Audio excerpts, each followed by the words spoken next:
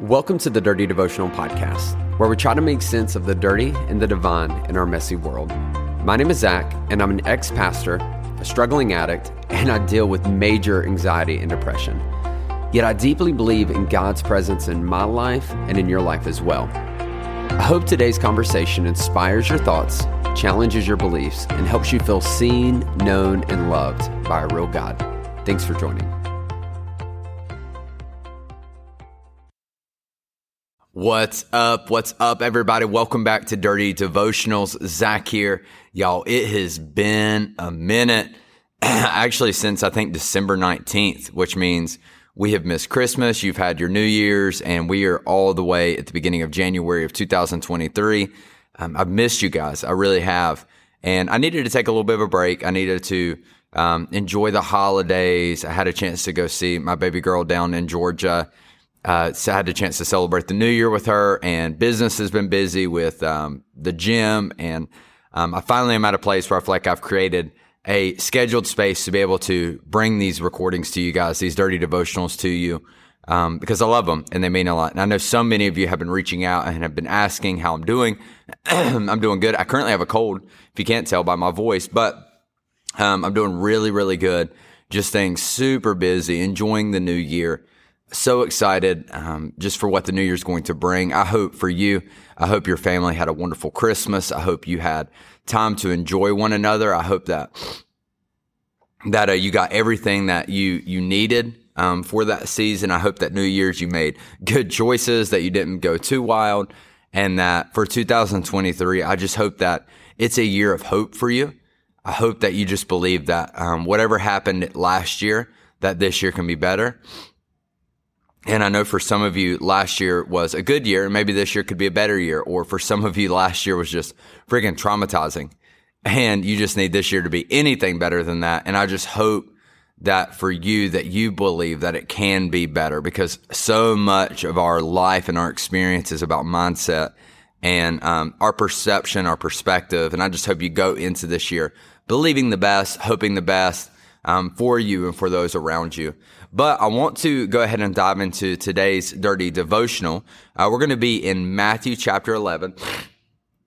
You're going to hear me make all kinds of weird noises because I have literally the thickest amount of mucus in my nose that you could ever imagine.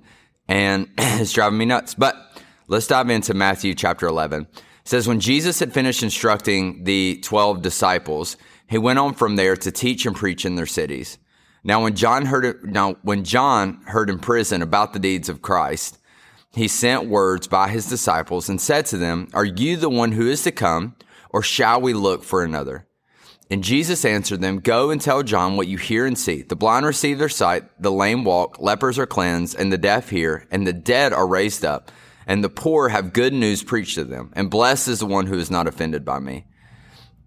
And so here in this, at the very beginning, John is John the Baptist, who we met at the beginning of Matthew many devotions ago. But John is the one who was proclaimed to come before Jesus to kind of clear the path, set the way, and was proclaiming the coming of Jesus before Jesus began his ministry. John the Baptist is the one who baptized Jesus. He is the one who has kind of set the tone in preparation for the people of what Jesus is going to be and what he's going to be about. And Jesus actually goes on from here and says a lot about John the Baptist, which we're going to get to in a second. But at this point in the story, John has been imprisoned for his radical faith in God, that his outward spokenness about the kingdom of heaven and what that means. And because John was so outspoken about these beliefs, it landed him in prison. So John is now alone, and he is hearing about what Jesus is doing, and John, honestly, I mean, let's put ourselves in his shoes. John is like panicking a little bit. I mean, he is given himself so much to the faith that he is now in prison for it, and I would imagine that there's a little bit level of doubt and a little bit level of in loneliness. And John sends a couple of his people out to Jesus, and he says, Are you the one who is to come, or should we look for another? And all of a sudden, this guy who was preparing the way for the Lord. I mean, no one is more balled in than freaking John the Baptist. All of a sudden is coming to Jesus saying, are you even the one I'm supposed to be looking for? Like, are you the one that I have been proclaiming to be the one? Are you the one that I've been talking about? Or have I just made a giant mistake? And we see a level of doubt in John's faith. And I love this. I love this story for two reasons. The first one is, I think it shows us that doubt is normal. So many times we treat doubt as a sin, but doubt is not the opposite of faith. Certainty is. Doubt is the heartbeat of your faith. It's the fact that you are believing in something that is a little bit scary and a little bit unsettled. And listen, the only time doubt becomes a problem is when you start acting in your doubt. But what I love about this is John takes his doubt and he says, hey, are you the one? And what he does is he goes to God with his doubt. He literally sends people to Jesus and says, hey, John needs to know this.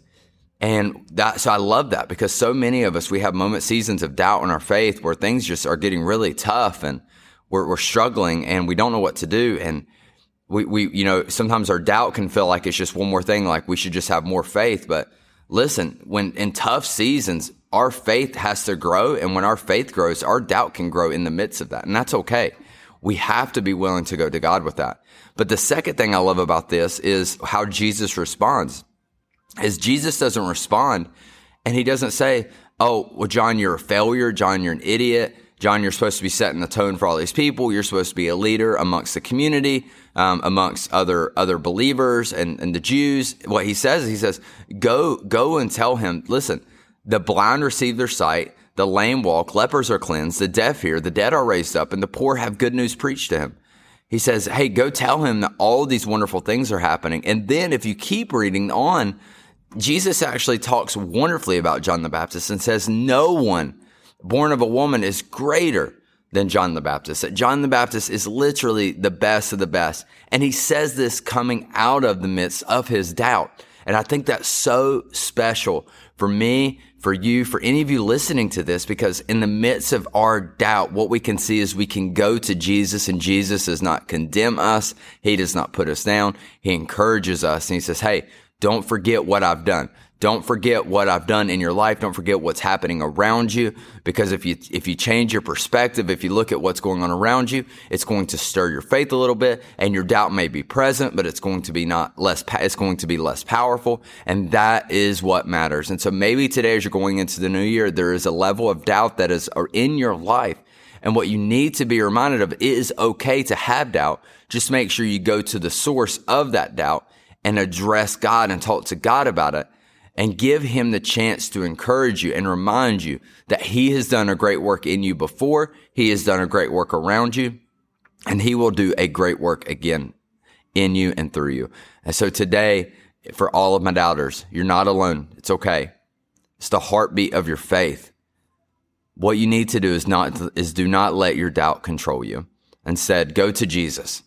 Instead, give trust, talk about it, address it, remind yourself of what God has done before, and remember that he can do it again. Let me pray for you. God, thank you so much for today. Thank you for, I'm glad to be back, Lord. I really am. And I just pray that you could help me get a sense of consistency with this, because it matters to me. But more importantly, for all those listening, I pray that they would continue to find places and sources and avenues to hear from you and to grow from you. And Lord, I pray that you would just bless them. Lord, help them in their doubt. Help them understand that their doubt is okay. Help them understand that it is a part of faith. Help them know that you love them in their doubt, that you care about it, Lord, and give them the faith to come to you and talk to you about it, even while they are doubting it. And Lord, I thank you for them. I love you. We ask all this in your name. Amen. Hey, thanks so much for joining me on today's devotional. If you want to get more connected, then be sure to follow me on Instagram at @Z_chill. That's at @Z_CHIL. Or you can connect with myself and other listeners through our private Facebook group. You can find this by searching Dirty Devotional Podcast, Dirty Family. Lastly, if you enjoy the podcast, please take time to rate it on iTunes or Spotify. This helps us reach more people and lets us know that my content is making a difference in your life. Most importantly, I hope today you felt seen, known, and loved by a real God. Be blessed.